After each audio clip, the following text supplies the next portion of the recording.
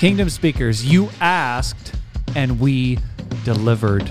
This would be what we call take 3 with evangelist Cornelius Williams. Welcome to Kingdom Speak with Pastor Daniel McKillop.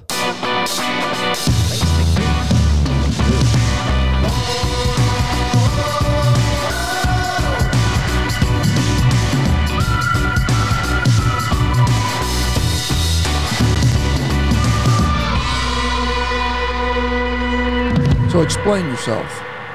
If there's any doubt... Why take 3? If there's any... Well, because the veteran listeners of Kingdom Speak will remember when you go back and listen to our episode entitled Secret Sauce, it starts by me saying, Take 2, which was probably one of the low points in my podcast life when I had to redo an intro. Because I referred to our right honorable guest. I actually didn't know how to refer to him, so I stopped mid-sentence and was like... He had the deer in the headlights look, kind of like, what do I call him? Right, because in church world, if he's not a pastor, you don't call him a pastor. But if he is a pastor and you don't call him a pastor, then you just slighted the individual. Woo! Right? That's disrespectful.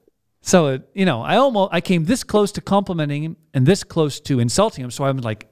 All of this happened in my brain, so I said, okay, we're going to stop. We're going to redo this. Yeah. So it was take 2. Yeah. And then the chorus of comments began to roll in after this episode that said, we need more corn. We do. So we need more corn. So if there's ever a doubt, come back to this camera. I need to talk to the audience. If there's ever a doubt that we listen to you, and that we hear you when you talk to us. We do hear you.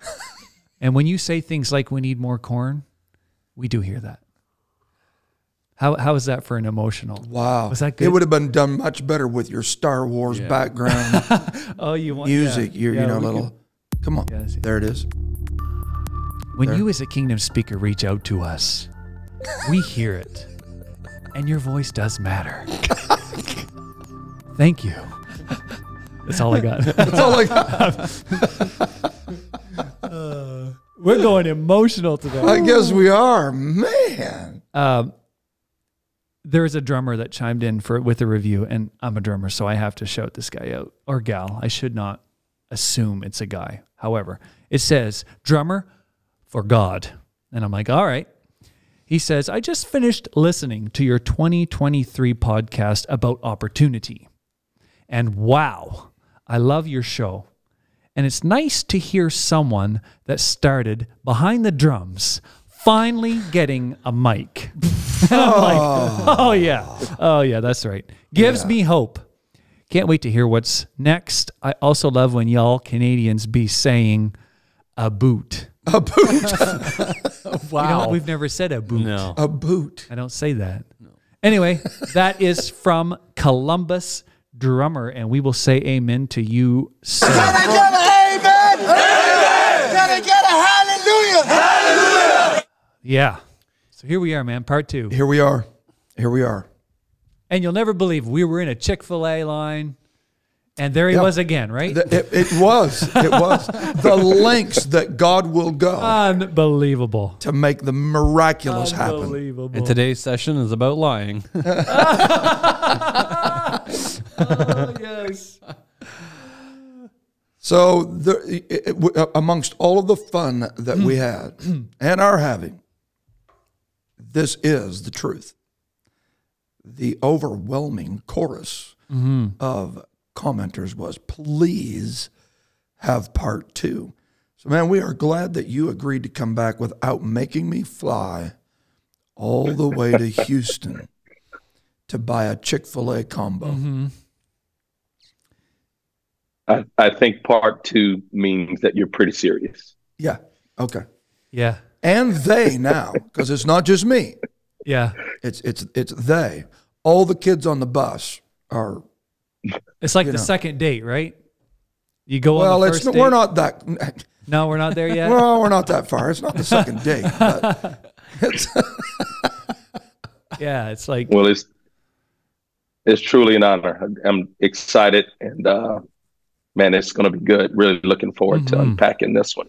Absolutely. There was something about the subject matter of the episode, and so you've already shouted it out. But Yeah. If you're just kind of tagging in today and you've not listened to the first episode, you really need to go Oh, so good. and listen to the first episode with Brother Williams on secret sauce. Absolutely poignant, applicable discussion, and this is what I picked up, kind of resonating with our listeners and in our audience. When you started talking about the curtain that is involved in every ministry, that the audience only sees one side of the curtain. True. I don't even like saying audience because that kind of denotes performance, but the congregation in the sense of ministry really only sees the 60 minutes of the one side of the curtain. And you really took us back behind the scenes, if you will, of what really makes a ministry tick. And there was more there, and we ran out of time, and the audience picked up on that, and they want us to talk about it some more. So let me give you a chance to redeem yourself. Have you changed your mind, or do you still think that there's more to this than just the stage? I think there's absolutely more. I think that's a powerful launching point in a premise.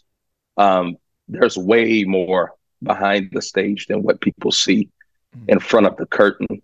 I think it brings to mind a very powerful ministry, probably one of the most powerful ministries in the humanistic arena of mankind, and that was the prophet John the Baptist.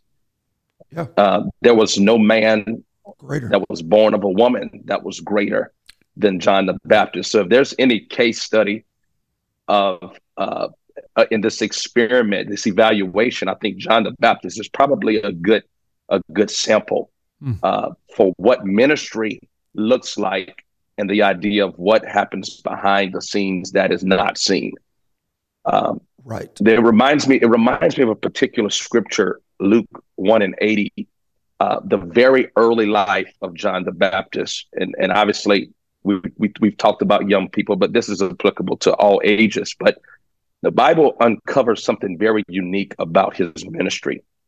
The Bible says that John the Baptist was essentially exiled into a desert from his early years of life.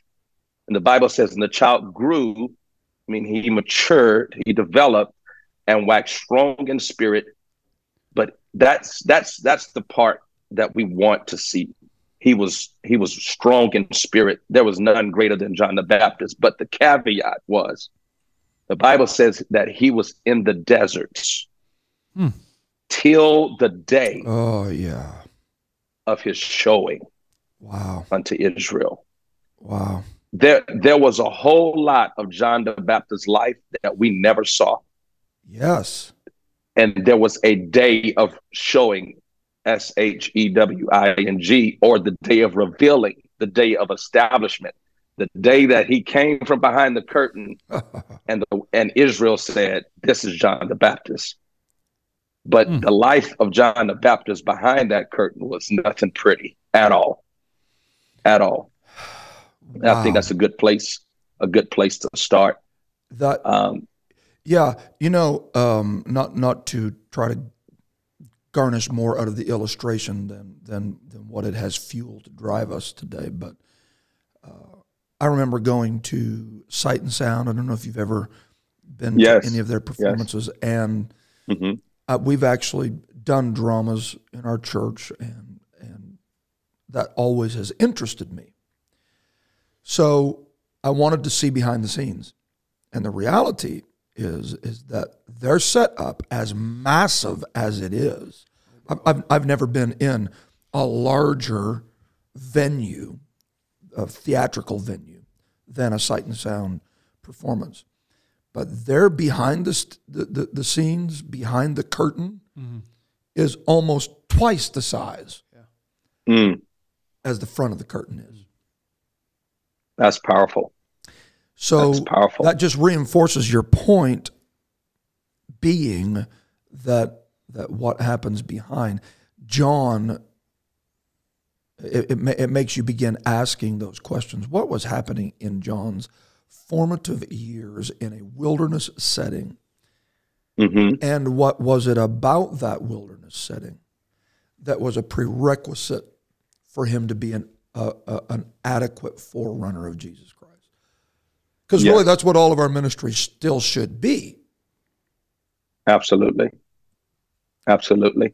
I think there's a powerful idea in understanding that everyone that has ever walked into a high level capacity of ministry, there will be, if it has not already been in your life, there will be a moment in which your calling comes into question, because there's going to be moments that you feel called, you know you're called.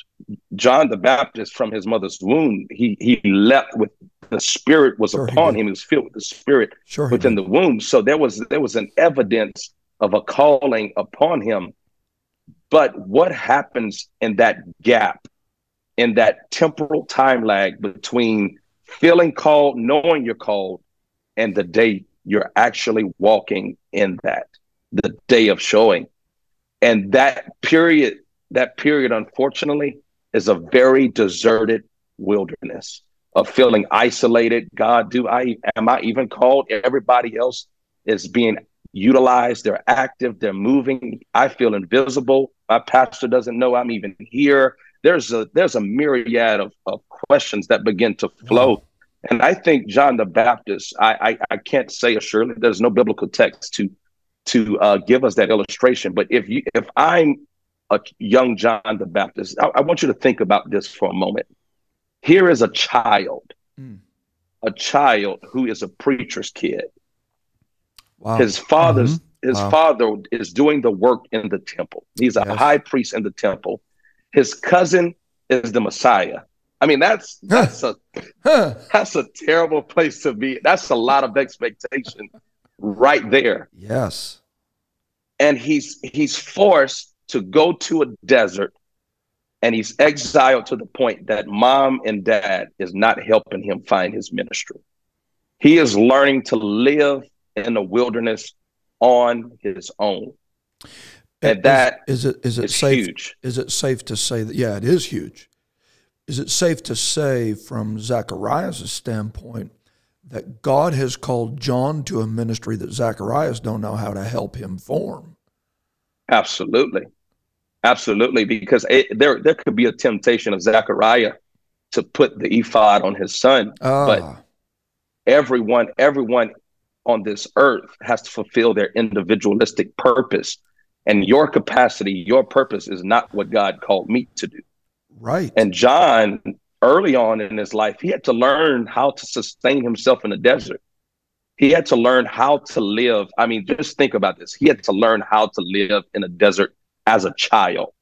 But somehow he waxed strong in spirit and grew. And he had to learn how to live. And that word right there, grew in the wilderness. Yes. He grew in the wilderness. He didn't just survive. No.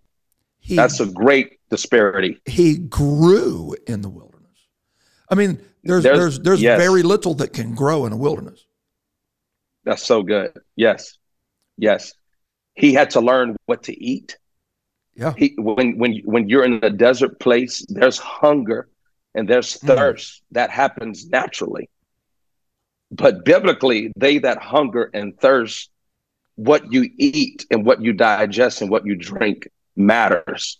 They that hunger and thirst after righteousness shall be filled. And so when you're hungry and you're thirsting and you feel isolated into a place of a deserted wilderness, and you say, I don't know how I'm going to make it to the place where God has called me to be.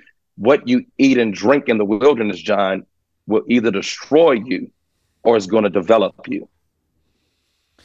you got to be very, very careful. And that's powerful. This child has to learn, hey, you might not want to eat that scorpion Yeah. because Yeah. it might not be a good meal for you. He has to learn that the locust and the honey is good protein for him. He has to learn that on his own. And the setting is so raw. Yes. It's not pretty. It's uncultivated, It's not pretty. undomesticated, untamed, raw atmosphere that the fragility of immaturity, he's having to navigate it as a child. As a child. As a child. And that's a powerful revelation that, even when we talk about young people have to realize that the forging of your ministry is not always in the temple. Jesus ironically had the same upbringing in the sense, because Luke 2:39, when Jesus leaves Galilee and he goes into Nazareth, the Bible says in verse 40, the same thing it says about John, and the child grew and waxed strong in spirit. Here are two young people, two children of destiny, and they both grow and they both wax strong in spirit. One grows in the wilderness, one grows in the temple. Two different pathways. Okay, so what I'm getting out of this is that where you grow is less important than that you grow. Essentially, everybody does not have the same pathway. Okay, let me say it this way. You definitely, because he grew until the day of his showing. So you don't want to be shown before you're grown. There's got to be. Press the button. There it is. You cannot feed someone if you're malnourished. They were not. Okay, hit the button again. There's back to backs. Yeah, you have to preach. You have to operate. You have to minister from a place, and you have to operate from a place of strength. You cannot feed someone if you don't have food. And John knew he knew how to survive and thrive in the desert. What he was eating and what he was wearing was all fit for the wilderness. You have to wear the right garment in the wilderness. He could. Can you imagine John in a priestly garment in the wilderness? He'll burn up to death. Yes. But instead, he's wearing camel's hair, and he's arrayed in the garment that is fitting for the wilderness. And had he become trapped in the paradigm of persuasion to say, "Hey, my dad is a preacher, maybe I'm a preacher. My dad is so and so. Maybe I'm called." You have to find an individualistic pathway to ministry, because what John didn't know, had he chased the garment of the priest, he would have missed the robe of the prophet.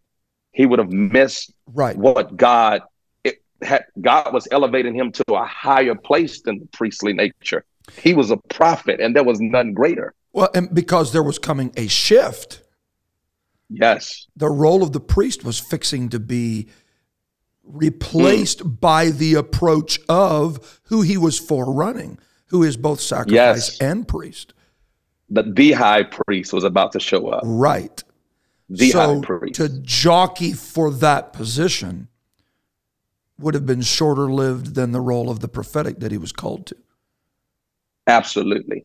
I think besides, and I hope this is making some sense. I think besides learning how to navigate and walk in the wilderness, once you find your way to strengthen, it's something interesting about John's day of showing that really blows my mind. It says that he remained in the desert till the day of his showing. But what's really powerful about John's ministry is he never even made it out of the wilderness.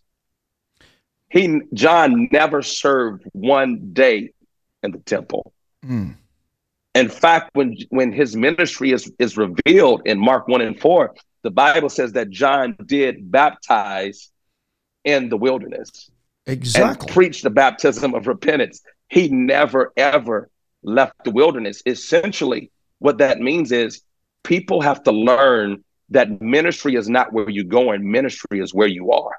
Mm-hmm. Ministry is where Oh, that's you have good. to learn to be fruitful. You have to learn to be fervent.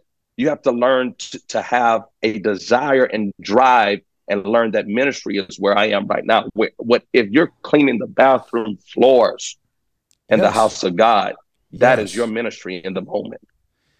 That is so powerful. I hope people can understand that. People look down the road and they're waiting. When is my day? When does the curtain open? When is the revealing? When is the showing? You have to learn to operate in the wilderness Mm. if you're going to be a prophet among the nations. Wow. There is so much to this because okay, here's another example that's coming to mind. If you try to short circuit the process, and I'm not wanting to get ahead of where you're even going, okay, but No, I love it. I love it. But when you try to short circuit the process, because the reality is even though Jesus grew in the temple, he had his wilderness moment as well. Yes, So absolutely. So I heard a statement made the other day that there are too many desertless leaders in our generation. So that's powerful to think about. yeah, because everybody's wanting the shortcut Mm-hmm. Oh, yeah. to the stage, Yes. if you will, or the shortcut, Yeah. right? To the Yes. fulfillment of where everyone else recognizes in public what God has shown you in private. Yes. You cannot get to the promised land unless you go through the wilderness. It is not possible to avoid the wilderness. Right. It is not possible. And so it doesn't matter who you are. Where I see this is even in the process of seeking for the replacement for Judas. Okay? Yeah.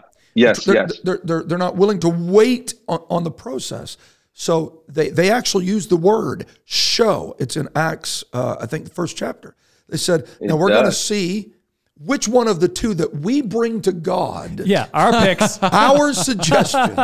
Yes. Yes. Right? Joseph called Barnabas Yes. and Matthias.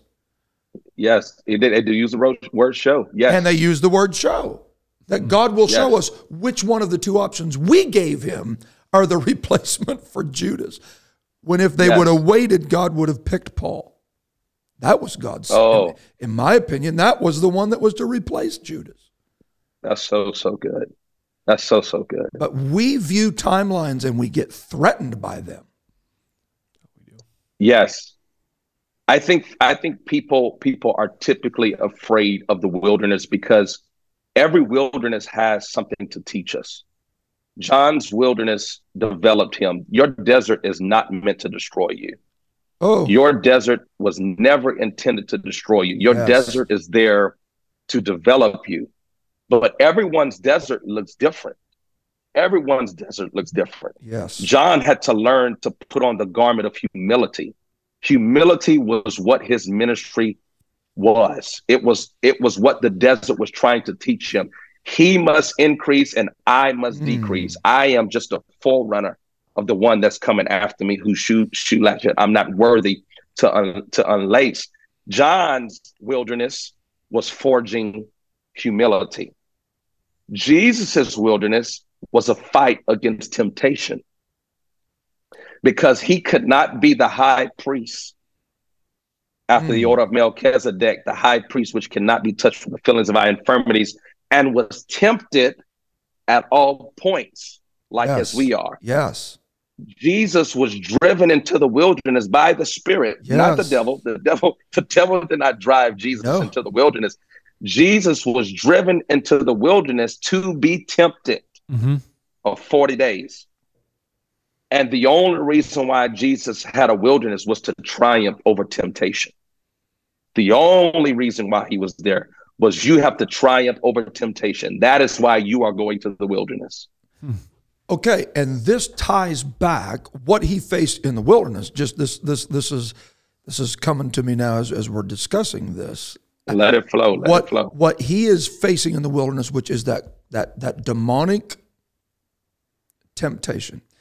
He comes out of that wilderness in the power of the Spirit. So the Spirit leads in, he comes out in the power of what led him in.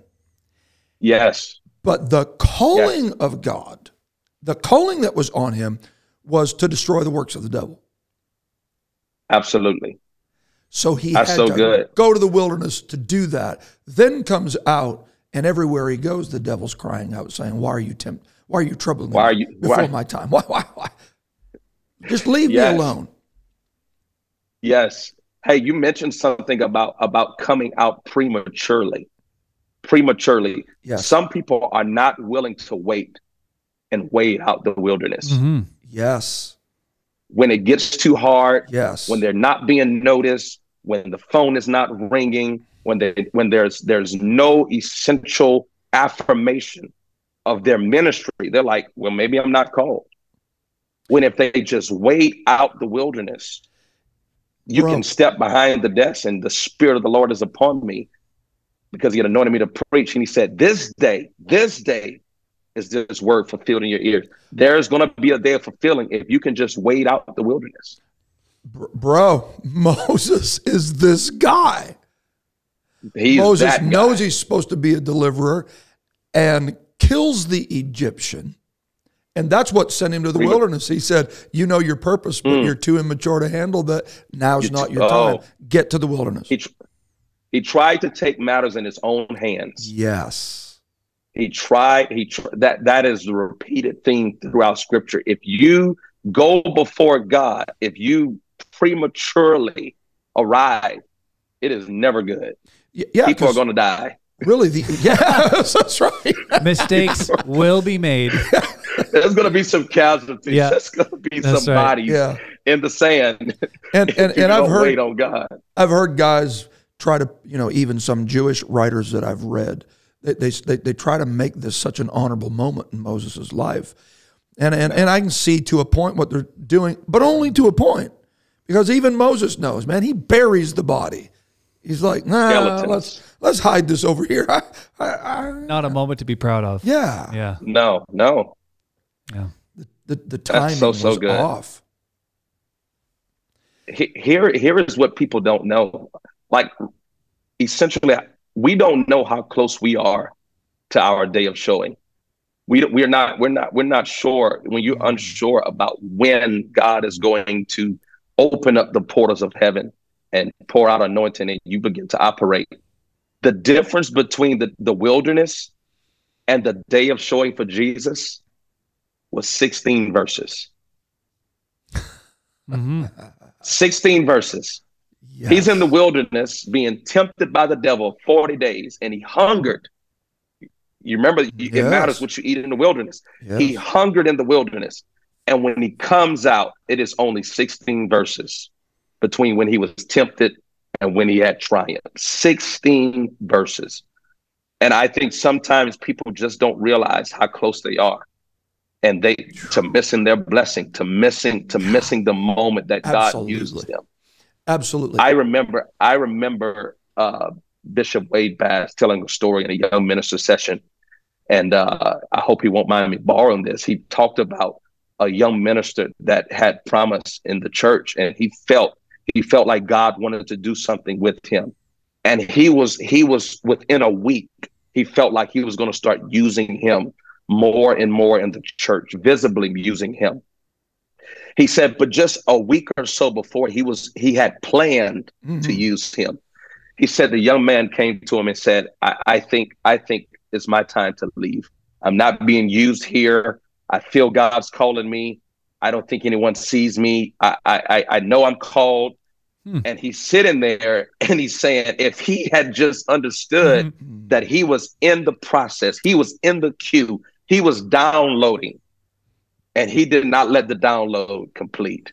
I have the same story. And the problem is at that moment, you can't tell the person that. You can't tell them because now they've forfeited Right. the right to be used. Right. Oh, Right. They forfeited their opportunity. So David has this. Is this not David? I mean, all I of was his. just, you've read my mind. You've read my mind. Go. Go. No, you go.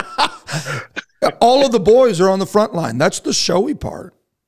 Yes. All of his brethren. He's back at home with an anointing that he knows he's called to be leading the charge. Absolutely. And history Absolutely. reveals that he was the man. Mm-hmm. They are on the front line hiding from the giant that David will kill. He is hidden in the backfield looking after sheep. My goodness. My goodness. Aren't you better off Yeah. to let yourself overcook in the desert? If you're unsure, just why don't you stay another night? Yeah. Right? Well done. Yeah. Well done in the wilderness. Well, let's put the Bible on it. He Well said, well done. done, thou good and Well faithful done. servant. Good. Wow. Yeah. Hey, Oh my goodness. Wow. that Well right done. there is some Well popcorn. done in the wilderness. Ah. Well done. Wow. Wow. Yeah. Oh my goodness. Come on. Well done.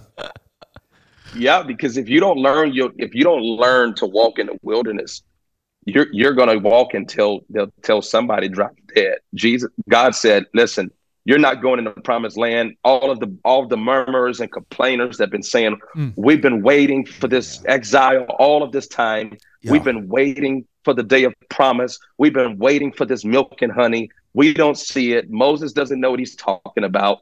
And he said, oh, okay, so you don't think that I'm able to walk you through the wilderness? You're going to die in the wilderness. Yeah. You're going to stay right here. You're not even going to set one big toe on the other side Wow. of the wilderness. Yeah. Yeah. And I think that's a powerful idea. You know, people have to learn the principle of walking in the wilderness and walking in your desert. I think about the young colt that Jesus had summoned for the revealing. It's revealing. Yes. When they're saying Hosanna, Hosanna. This is the first time that he's really recognized amongst the people outside of the temple. He rid in on the dome. The young goat is with him, and they're singing. There's palm leaves in the city. Think about that young colt. His entire life, there is one moment, there is one day that he's going to be revealed with the Messiah. Yes. But there's something powerful about where you find him. The Bible says that when you go to find this young colt, it is actually the fulfillment. It is actually a fulfillment of Zechariah's prophecy, Zechariah 9:9. It is fulfillment of Zechariah's prophecy that Jesus is going to ride in on this colt. Right. Right. But this prophecy is the waiting of 500 years. It is a 500-year prophecy from the time that Zechariah prophesies that Jesus is going to ride on a colt until that colt is untied from that post. That is a long time. Wow. Wow. 500 years until the day of showing. Yes. People can't wait 5 minutes. Yes. Mm-hmm. Yes. Can't wait 5 days. Yeah. It is 500 years of waiting for the fulfillment of prophecy. But what happens with this young colt is very interesting. I hope nobody in PETA is listening to what I'm about to say. Lay it on them. Go. If you've ever went to a steak restaurant or fine dining restaurant and you've partaken in the delightfulness of the delicacy of veal, the harshness nature of veal is probably why there's activists. But they take the young of the calf, and they essentially want to ensure that his meat is tender. Right. Is not well done. It's tender. It is weak in nature.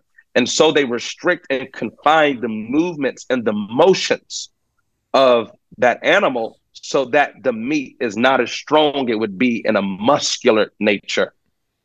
So they do, You yes, follow where we're going. yes. So they intentionally underdevelop this young calf. Right. If you think about the colt, how in the world is a young colt, able to bear the weight of a man and he's never been ridden before? Wow. How is Very that good. possible? Because I'm thinking he's tied to a post, is what the Bible says. His motion is restricted. But in my mind, the only thing that can strengthen your legs strong enough is walking. The only thing that can strengthen you, and I can see that colt just pacing back and forth, tied to that post, waiting for that moment, for that moment. Yes. If you're going to wait, you might as well walk in the waiting. Very, very good, man. Yeah. Yes. If you're going to, Yes. they that wait upon the Lord shall renew their strength. Right. They shall mount upon wings like Right. eagles.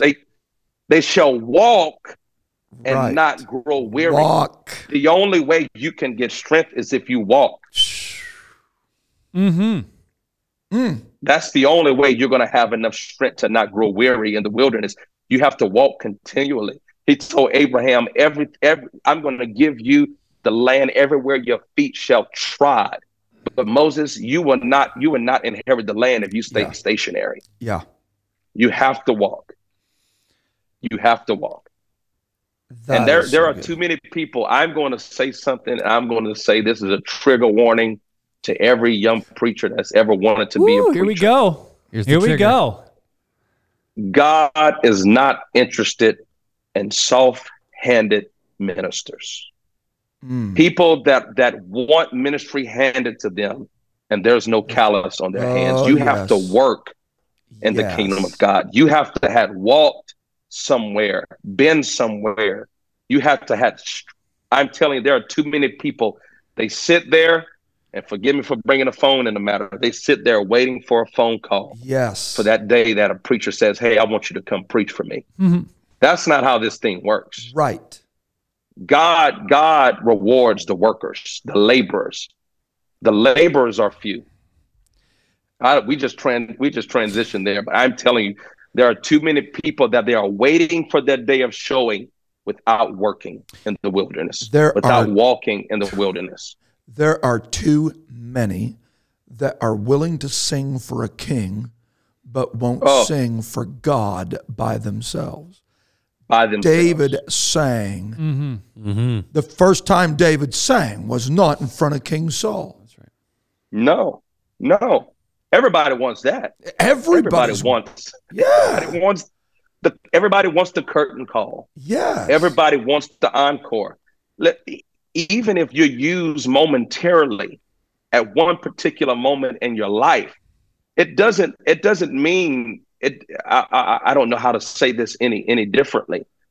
We have to be willing to be used in the capacity that God wants us to be used in. Yes. Yes. Big difference. Simon that bore the cross for Jesus, he had one time that he was used, and we never hear of him ever again. But that one moment was so powerful in his life. If you're asked to testify just one time, it better be the most powerful testimony you ever gave in your life. That doesn't mean you're necessarily called to preach. Well, and you're not supposed to live the rest of your life wondering why God gave up on you and what did I do so that he don't I remember when he laid his hand on me. I'm such a loser. That's so beautiful. Yeah. Listen. I hope somebody can hear this. This is why Paul admonished us. He said, it is not wise for us to compare ourselves among ourselves. Yes. Because everyone has their own individualistic capacity of ministry to fulfill. Your vessel has only so much capacity that God will pour in and use you. But don't compare yourself to Zechariah, John, because you are meant to be one of the greatest prophets that will. You're not meant to be a high priest in the temple. Right. I want you to be a warrior in the wilderness. I want you to be the voice crying in the wilderness. And there's nothing more important than answering that prophetically foretold moment, even if that's all that it is. If the colt just Absolutely. walks off and says, forget it, I'm not waiting no longer, then the whole narrative crumbles. When do we whole hear narrative. about the colt again? When do we hear about the colt ever again? Right. We don't. Right. We don't hear that. Even when you get a day of showing, don't think you arrive to anything, because God raises kings and sets them down. Sure does. Yeah. Yes. Listen. If God has afforded me in young years of ministry to preach meetings and conferences, and I'm humbly grateful for that. But ladies and gentlemen, please don't mistake this. And I'm not saying this to sound humble. If I never got one more phone call, you better believe I will not feel unfulfilled in ministry. I'll go pick up a Bible study chart and keep on working for God, because it's not about the stage. Mm-hmm. It's about the work. It is about the kingdom of God decreasing and letting the King get the glory. Yes. But I think you have raised such an important part of ministry that we all have to keep ourselves in check with.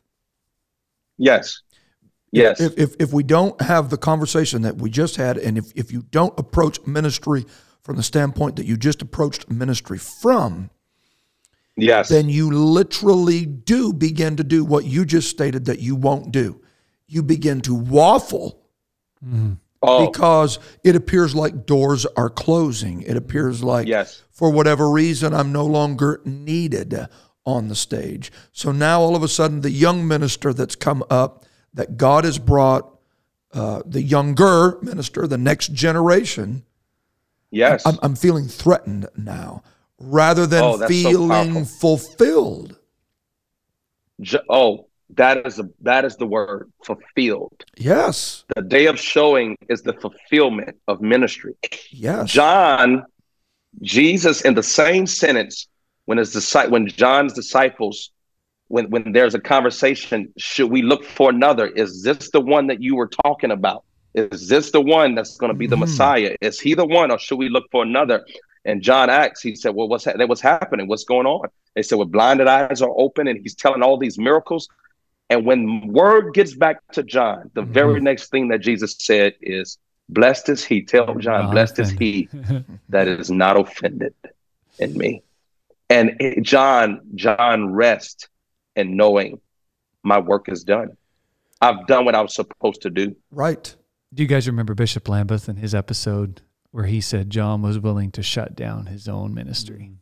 Oh, okay. And do you remember Raymond Woodward stating in the conversation that he had in the episode that we done on transition? Right. He said it's easier to die sometimes than it is to decrease. Yes. Oh. Yeah, that was like kapow. Yeah. Yeah. You know, that's so beautiful. I think you see that transition in David. You see that David was willing to invest in the next generation, even though God told him your kingdom is going to be forever. He was willing to invest by acquiring enough iron for the nails of the doors of the temple to give to Solomon. Yes. Rather than sabotage Solomon. He did not sabotage him. Wow, he right. realized God's kingdom has to keep going, whether I'm the man or not. Wow. And I think if everyone said, "Hey, look, this curtain call is not about me. Hey, go out. You had a good performance. This is not about me." Right. If somebody gives you an encore, listen, it's all about God. It's all about God anyway. And at some point, I feel the Holy Ghost right now. After the applause are over, after the hand clapping is over, after the shoulder patting is over, you still have to go back behind the curtain. Yes, you do. You cannot stay on the stage. You do. No. Yeah, Which you don't live there, right? you don't. Nobody, You don't live there. Not sustainable. even after performing, after preaching, even after a curtain call, and they applaud you, encore, encore, encore. Guess what? The lights have to be turned out. and you have to go right back behind stage where you came from. This is Elijah's ministry. Oh, yes. After Talk you've about it. called fire down from heaven, Yes. you can be on the other side of the curtain so struggling with depression that you become suicidal. In a wilderness. He didn't know how to handle it. He didn't know what to do with it. So here's a huge element, not to get derailed, but I believe this is fundamental to ministries that have access to the stage but don't know what to do when they go back behind the curtain. It's a vulnerable moment for those ministries, the ones that are used powerfully. It makes no sense that Elijah would be so intimidated by one woman named Jezebel after single-handedly killing the amount of the prophets of Baal that he had just killed the day before, calling fire down from heaven. You know, he said something that's so powerful, and I don't want to take it out of context, but essentially Elijah was talking to God like he was upset and frustrated. I thought I was your man. Mm-hmm. And God said, what are you talking about? I got 7,000 other ones just like you. Yes. You're not the only one, Elijah. Yes. You're not the guy. You're not the man. Yes. You're the man under the man. I'm the only one. You're one of many. You're one of many. Okay. You're one of many. And I think that fits into, you notice the solution for dealing with the depression that Elijah was dealing with? Talk to me. God said, here's another display of fire. But that's not me. Oh. Here's a mountain shaking. Oh, but that's not me. Not me. Here's wind. Oh, but that's not me. Oh, yes. Still, small voice. And says, come to the front of the cave, and I've got some instructions for you. Go find an Elisha. Oh, that's so beautiful. Your problem, Elijah, is that you're alone. You're alone. Wow, Don't you ever be alone again on this side of the curtain. The whisper in the wilderness. Yeah. That's so powerful. He heard God's voice, and God was like, you cannot be alone. It is not good for man to be alone. It is not good. So that goes back to our previous discussion in the previous episode. Mm-hmm. Elisha served Elijah in his room, and you never read again of Elijah struggling with depression. That's so powerful. I think that's a beautiful component of ministry in totality, that we all have to understand that we are not an island unto ourselves. We need the Spirit of God. We need the church. I know that everyone isn't forged in the wilderness, but sometimes we are forged in the temple. Jesus, his rearing, his development, his growth was sitting around the elders, and he was iron sharpening iron. You cannot do without your pastor. You cannot do without your local church. Listen, I don't care. Listen, oh God, help me. You can't just prop up a Facebook video and say, hey, I'm a Facebook preacher. You need the house of God. You need to be connected to people. If you're gonna be a minister, you cannot be isolated unto yourself.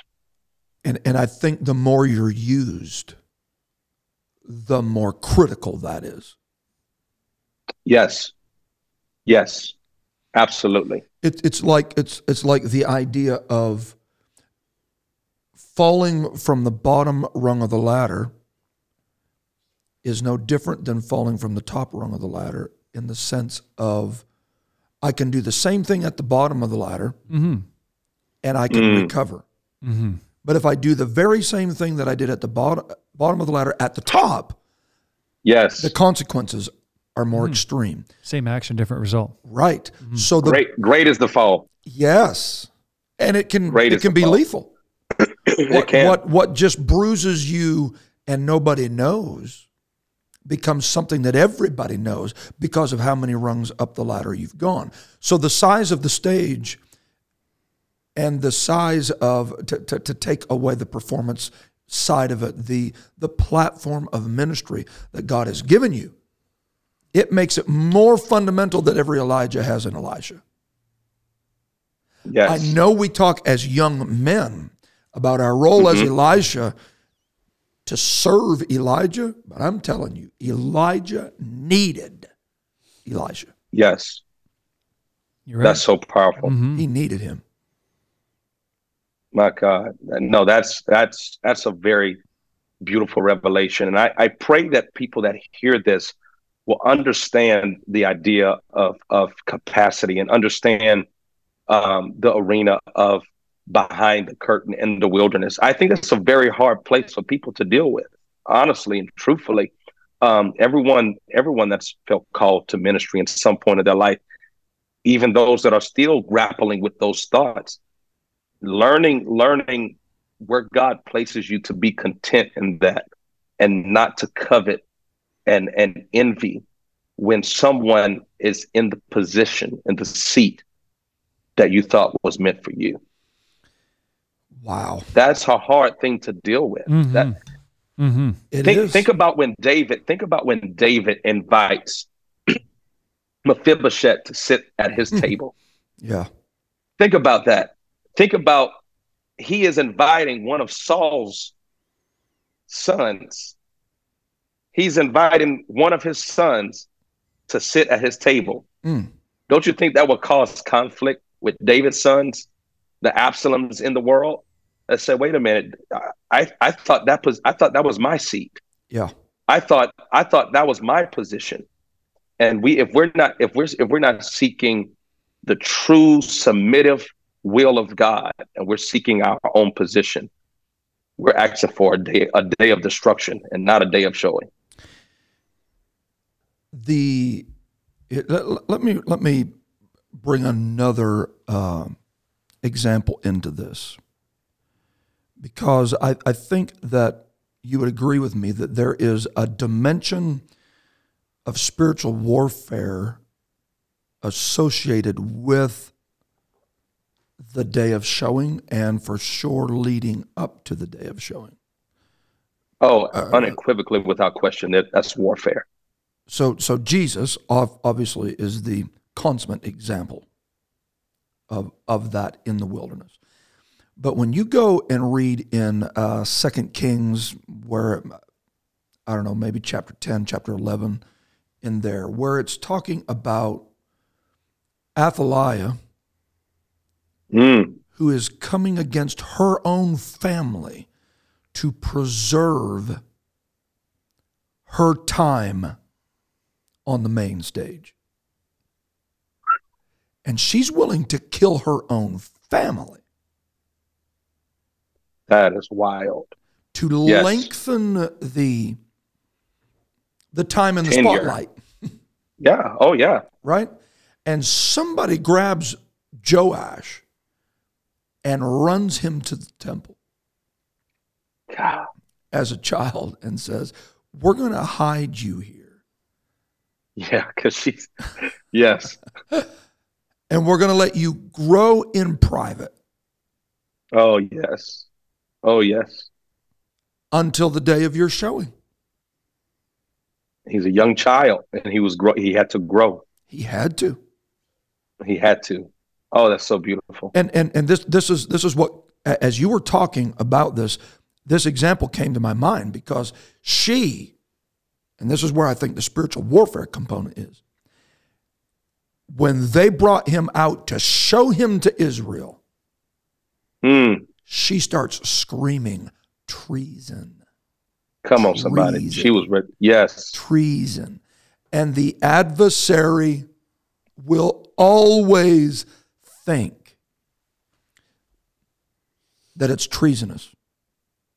Yes. When you're being It's not revealed. fair. It's not fair. Oh, it's not fair. It's not fair. Because the divine showing is always treason to the kingdom of evil. Yes. Right? Oh, yeah. Yes, sir. I mean, when Jesus... That's a real threat. That's a real threat. When Jesus comes out of the wilderness, it is treason to the kingdom of evil. That's the threat. Oh, yeah. Yeah, you have to destroy him. This is why you see the idea of a Pharaoh if he can, the easiest form to destroy something in its infancy. It is much easier to Always. destroy a child than it is to destroy an adult. Right. And so he Right. realizes, if I don't kill these Hebrew boys, they're going to grow to be Hebrew men And that's a threat to and me. become an Hebrew army. Yes. And that's a threat to my kingdom. And so he realizes, I have to kill the child before it grows. Yes. I have to kill Moses before he becomes the leader. I have to destroy him. And that's, I know it's hard for me to shy away from young people, but that's why it's so powerfully pivotal for young people to understand their responsibility to wax strong in spirit. You can't just sit idle with no prayer life.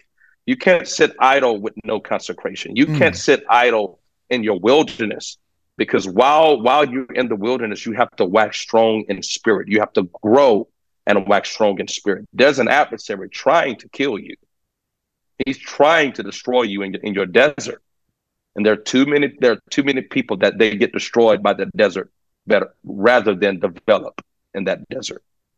And we need as many people to come out strong with the Spirit of God upon them when they come out of the wilderness. A mountaintop experience with God that's undeniable when you come out of the wilderness.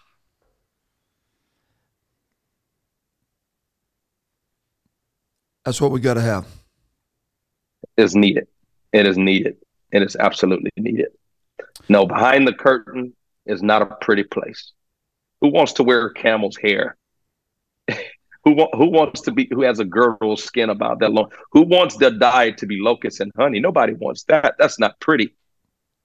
But if you understand that wilderness, you'll understand why he was the greatest prophet among men, born of a woman. You'll understand that. You'll understand that. And that's all revealed. And I think this is important. The day of showing will happen. And that it will at that happen. moment is not arrogance. It's not No. cocky. It's not pride. It is the fruition No. of the fruitfulness in a desert place being manifest. Yes. Yes. You have to wait on the Lord and be patient. You have to be patient.